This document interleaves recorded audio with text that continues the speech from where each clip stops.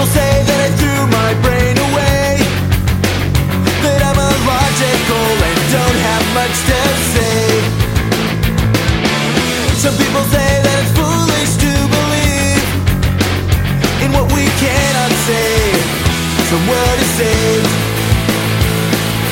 All that I can do is listen to you. All that you can be is that you'll say.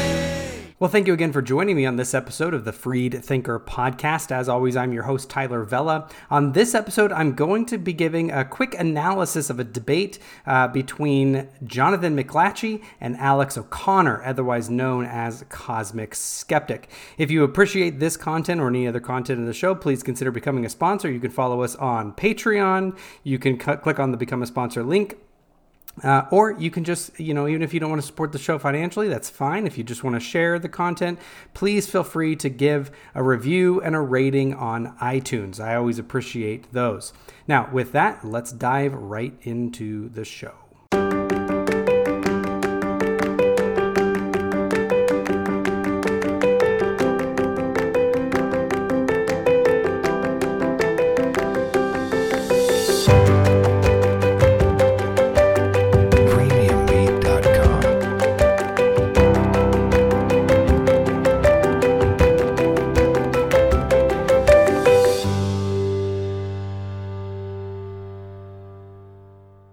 In a recent debate between Jonathan McLatchie and Alex O'Connor, also known as CosmicSkeptic, O'Connor made numerous problematic assertions that I'd like to address.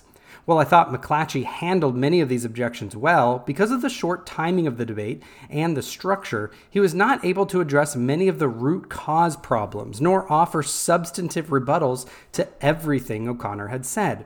I'll briefly respond to his overall methodological problem, list some problems that I think McLatchie dispatched rather easily, and then focus on one claim as a paradigmatic example of the level of research and quality of evidence that often undergirds the atheistic position, even when they appear erudite, confident, and oh so very British. I am here only going to examine the opening statement and initial rebuttal sections of the debate. And even here, we'll only address specific parts of that. I may go into a part 2 of this, which will handle other issues raised in the debate, such as the hypothetical of if I would obey if I thought God was telling me to shoot up a school. Here, I'm going to address these few issues from those sections, however. Firstly, O'Connor's main methodological problem is not unique to him. It is nearly universally the stock and trade of the online infidel community in the 21st century thus far, and ironically, there is nothing really new about the new atheism in this regard. It really is quite old hat of logical positivism, wedded to a kind of philosophical naturalism and defended, if we can call it that, with an arsenal of hyperskeptical memes to be gished out upon an unsuspecting opponent. Anyone even remotely familiar with the tactics of YouTube atheists like O'Connor and kin, this should not be a new summary, so I'll not bore you with the details here. The one that I would like to address briefly, because it was more than prominent in the debate strategy employed by O'Connor, is the use of hyperskepticism to avoid presenting reasonable alternatives. Daniel Dennett once called evolution the universal acid. That is, an acid that is so powerful that it could corrode any container that we could try to keep it in. For Dennett, this was an apt illustration for evolution, because he thought evolution, when applied to any area of knowledge, would radically alter it. Besides that actually being disanalogous to his own original analogy, there were also major criticism of this kind of scientism of logical positivism needed to take a theory of biological speciation and diversity, even if a good one, and apply it to even other areas of biology, such as abiogenesis, let alone non-biological or even non-scientific empirical questions and disciplines. However, the analogy is a good one for something like hyperskepticism, which precisely because both would destroy any container that attempts to hold it. Hyperskepticism is quite rightly compared to the child's insufferably repeated question, why? Why? Why? But why? The child does not yet grasp different levels of explanations and causation. They do not understand when burden has been met or warrant and which does not need to be exceeded. They do not have the awareness of concepts like conceptual justification, in which one need not have an explanation for it to be the most adequate one of the explanations. Children do not yet know the difference between deduction, induction, and abduction, for example. Atheists will often say things like, quote, "When I was a child, I had an imaginary friend too, but I left that behind as a child, and I do not want a God-sized imaginary friend as an adult." Well, one can quite easily look at such a statement as that of what passes for warrant these days for the atheist and say, quote, "When I was a child, I had children's questions that didn't understand warrant, and as an adult, I don't want to keep reasoning like a child." Simply asking why, or what is your evidence for that claim, and that claim, and that claim, and that claim, and that claim, and that claim, and so on ad nauseum, may help the online infidel community reassure themselves that they have the evidence while theists eschew it because it's the whys all the way down, but it's not actually a good epistemic methodology. This is because it is a universal acid which destroys any worldview or conceptual container which attempts to hold it, even the attempt to justify using it. Well, you could think of, why should we ask for evidence? Well, because we want to have evidence-based beliefs. What evidence do you have that we should want to have evidence-based beliefs? Well, because when we don't have evidence-based beliefs, we believe false things. Well, do you have evidence that when we have no other evidence, we believe false things? Yes, here is case X. Well, do you have evidence that in case X is the case of something that is false with no evidence? And on and on. That kind of skepticism is totes adorbs when it can be parroted under the guise of the flying spaghetti monster, invisible teapot, or maximally great law of nature, some type of naturalistic pantheism, all of which reveal a startling lack of understanding on the part of the atheist. But really, it's a methodology that would cut in all directions. The instant that we ask the atheist trying to wield it to defend even their use of it, even that use is dissolved, and a method that falsifies everything, even itself, is useful for nothing. So when O'Connor attempts to use this kind of method of, "Yeah, but how do you know that?" or the, "Well, I can think of any absurd counter possibility, and no matter how obtuse, it's clearly evidence that you're wrong," then all he's doing is showing that very well-spoken young British chaps may still have some intellectual growing up to do. Second, there are problems with how O'Connor not only attempted to reject the biblical evidence of the resurrection, but also in how he responded to McLatchie's rejoinders. For example, O'Connor made the claim that the Gospels contradict on the number of women at the tomb. McLatchie showed that in John, while only one woman is expressly mentioned, the pronouns being in the plural show that there were more than one in mind. O'Connor's hyperskepticism here attempts to defend against this as a, quote, contradiction that lends itself as evidence that the Bible is not trustworthy.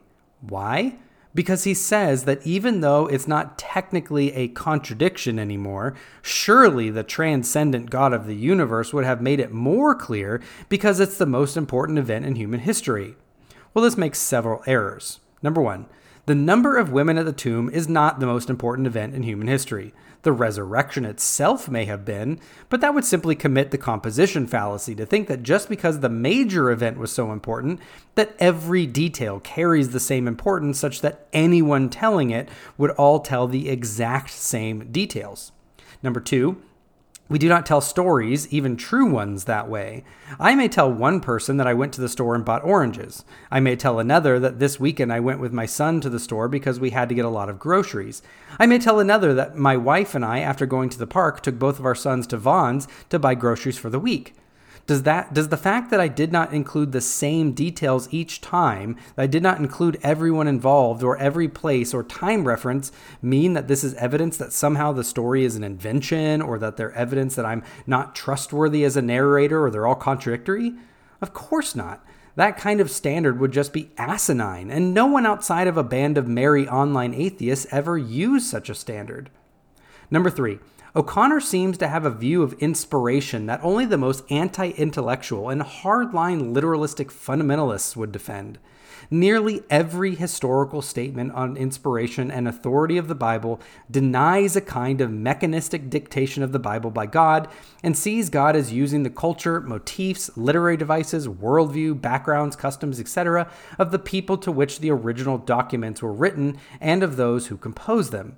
To think that God would write it differently just is for O'Connor to say that he would write it differently.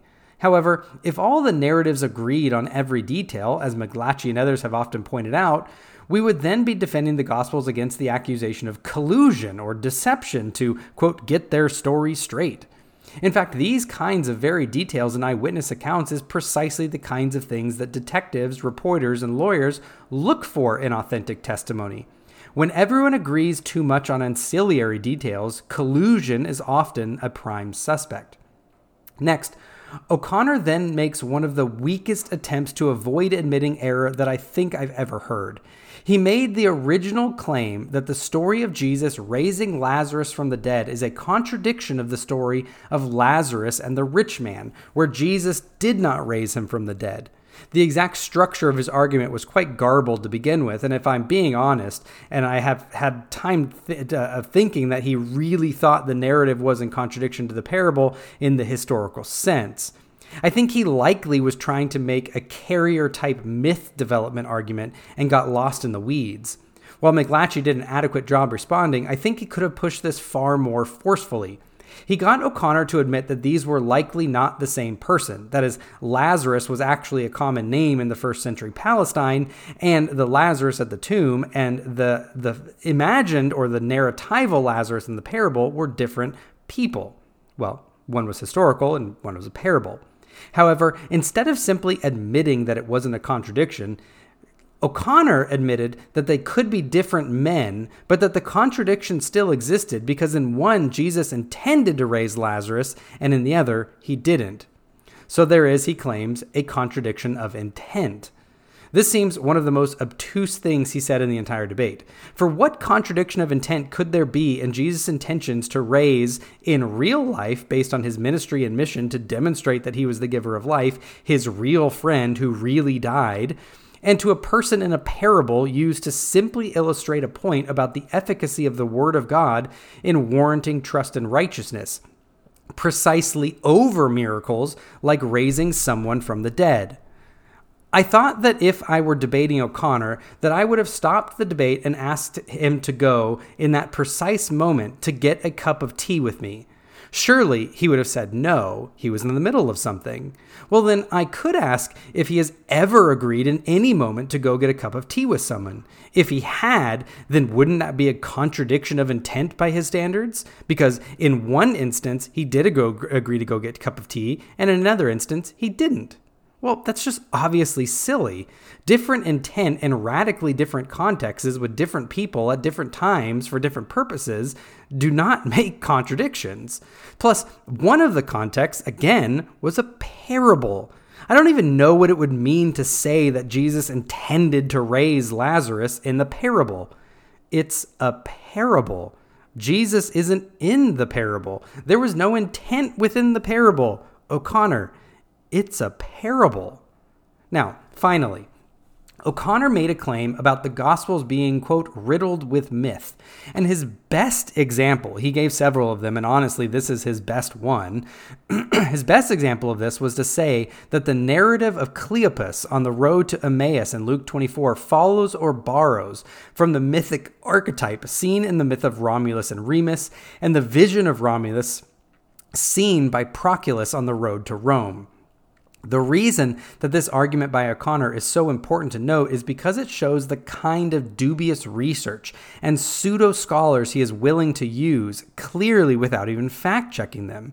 This demonstrates that while he employs hyperskepticism against the theist, he has zero skepticism for anything or anyone that affirms a position that he desires to be true.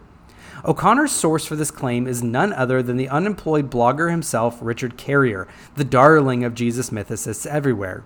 Anytime an atheist seeks to handle a biblical text, one will find that they often never go to the academic literature, exegetical commentaries, peer-reviewed literature, or biblical languages or backgrounds, etc., but will go to things on the internet like infidel blogs, Reddit, and YouTube. But when they need to rubber stamp a PhD on something, they'll go to people with unrelated academic specialities like Dawkins and Hitchens, or go to the fringe kooks like Carrier and Price, who quite literally couldn't get hired or peer-reviewed by an actual institutions of higher learning, so they created their own quote-unquote think tank to self-publish and quote-unquote peer-review each other's writings. And this is who O'Connor turns to, and as such, it is not a surprise that he gets carried away by fits of whimsy and the deep imagination of Richard Carrier. To make the claim, O'Connor, really just parroting Carrier's earlier debate, says that we can see that this is a mythical borrowing by seeing 3 facts about the story. Claim number 1. Cleopas means to tell, and Proculus means to proclaim, and thus both give functional names to describe their role. How can we rebut this? Well, for anyone familiar with Koine Greek and Latin, this is just laughably false. Cleopas does not mean to tell. Not even close, actually. Most think the name is a contraction of the common name Cleopatras, the male version of the name that we know commonly, Cleopatra. This was a name known at the time and was actually a contraction of 2 words, kleos and patros, which would literally mean the glory of or the glory to the father. Cleopas is almost certainly a contraction of Cleopatras. These kinds of names that were original contractions, but then themselves become standalone names, are called hypocoristic names and are common in the New Testament and broader first century period. In fact, they still occur today, such as someone with the last name Smith, or even my name, Tyler. Those who doubt this or think this is an all too convenient response simply need to look at the other names in the book of Luke that are examples of this common practice. The person ascribed to the book as its author, Lucas, is actually the shortened form of the name Luokanos and Luokios. The same author writing in the book of Acts has others such as Silas, which is a contraction version of Silvanos, and many think that possibly Theodos is the contraction of Theodorus. So we can see that Cleopas does not mean to tell. While there are a couple of theories about its etymology not listed here, such as being a patronym for his city of origin, Clophas, one thing we do know is that it doesn't mean to tell. But what about Proculus? Does it mean to proclaim? From what I can tell, it doesn't. In fact, we have no ancient sources that tell us the etymology of the word. Plutarch tells us that one of the customs of the Romans is how they named their children. He writes, quote, "Another of the same family was Celer, the swift, because of the wonderful quickness with which he provided a show of gladiators on the occasion of his father's funeral. Some, even to the present day, derive their name from the circumstances of their birth, as for instance a child named Proculus, if his father be abroad when he is born, or Posthumus, if he is dead. If one of the twins survive, he is named Vopicius. Of names taken from bodily peculiarities, they use not only the Sula, the pimply, Niger, the swarthy, Rufus, the red-haired, but even Caicus, the blind, or Claudius, the lame, wisely endeavoring to accustom men to consider neither blindness nor any other bodily defect to be any disgrace or matter of reproach, but to answer to these names as if they were their own. However, this belongs to a different branch of study." End quote. Here, Proculus is used of a child conceived and born while the father is away. The Latin literally means as from behind, or something close to that. It could literally be something, quote, like the anus. That could be what it actually means. But likely refers to it either being done while the father's back is turned, not as a pejorative, or something like it being done in secret behind his back while he's away. That is, the mother cheated on him. Another option given to us by Festus is that the name is a diminutive of the term Procus, which can mean either suitor, possibly again referring to the illegitimacy of being born from a suitor and not from the husband who was away, or even a term meaning a prince. Think of parents calling their son our little prince. That's also what Procus can mean. Here, we find, however, that neither Cleopas nor Proculus means anything like to tell or to proclaim. So therefore, there's no thematic overlap. Claim number 2. Both Cleopas on the Emmaus to Jerusalem and Proculus from Alba Longa to Roma were traveling in a westerly direction. What's the rebuttal for this? Well, Alba Longa was southeast of Rome. This would mean Proculus was traveling northwest-ish. While we do not know the exact location of Emmaus, we have about 9 candidate locations. The various contenders for the location of Emmaus are mostly to the west of Jerusalem. 6 out of 9 of them are west. But if they meant cities like Ram, Shemesh, or Ardis, then it would have been either north or south. Since the text says that Cleopas and his companion are going toward Emmaus, they would have been traveling in a westerly direction, though depending on the location, they could have been going northwest, west, or southwest for 5 of the possible locations, but not the other 3. This means that in the case that they were traveling in the same direction, but maybe not. At least this claim is dubious, and given the range of possibilities that would be considered westerly, this would be approximately a fourth of travel narratives, hardly a motif-making feature of a story. Claim number 3. Both trips would have been 14 miles. Okay, how do we rebut this? This is strange, because Carrier, and thus O'Connor, who's just parried him, get it wrong on both accounts. The distance from Alba Longa to Rome was about 12 miles, not 14. In Luke 24:13, we're told that the distance from Jerusalem to Emmaus was 60 stadia. A stadia was equivalent to about 607 feet, or 185 meters, meaning that the distance from Jerusalem to the location referred to as Emmaus in the text would have been just under 7 miles. This comports with about 8 of the 9 possibilities that archaeologists give for the site of Emmaus, as mentioned above. So not only does Carrier get the distance of both of them wrong, but they're not even in the same distance. In addition, Luke gives the distance while Plutarch does not.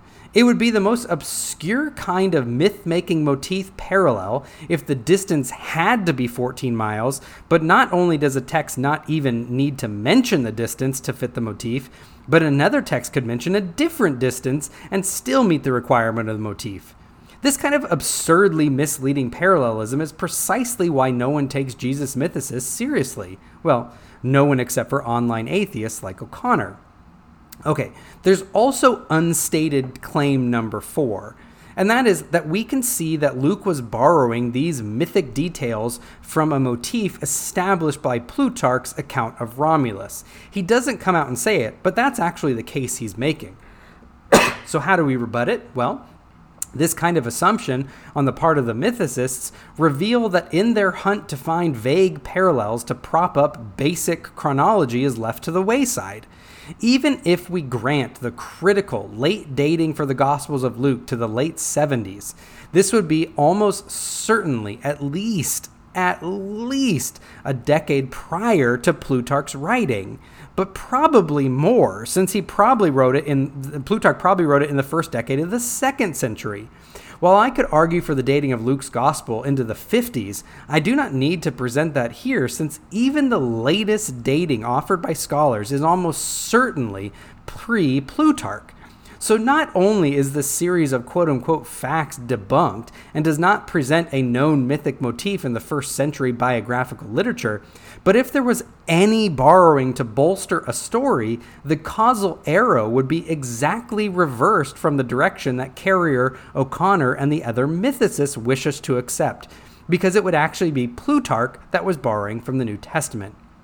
Now, with that, I think I've shown that not only is O'Connor's epistemic methodology wildly problematic and not actually the rationally responsible method to compare and evaluate competing worldviews or explanations, but also his engagement with biblical and ancient literature, historiography, and historical facts is done in an irresponsible manner of the Jesus Mythicists. This may fly at places like the University of Northern New Jersey and the Center for Inquiry Institute, but they should not be accepted by any rational, truth-seeking, or academic individuals. Thank you again for joining me on this episode of the Freed Thinker Podcast. If you have any questions, comments, concerns, commendations, or condemnations, please feel free to email me at freedthinkerpodcast@gmail.com, visit the blog at freedthinkerpodcast.blogspot.com, or find the group page on Facebook. Good night, and God bless.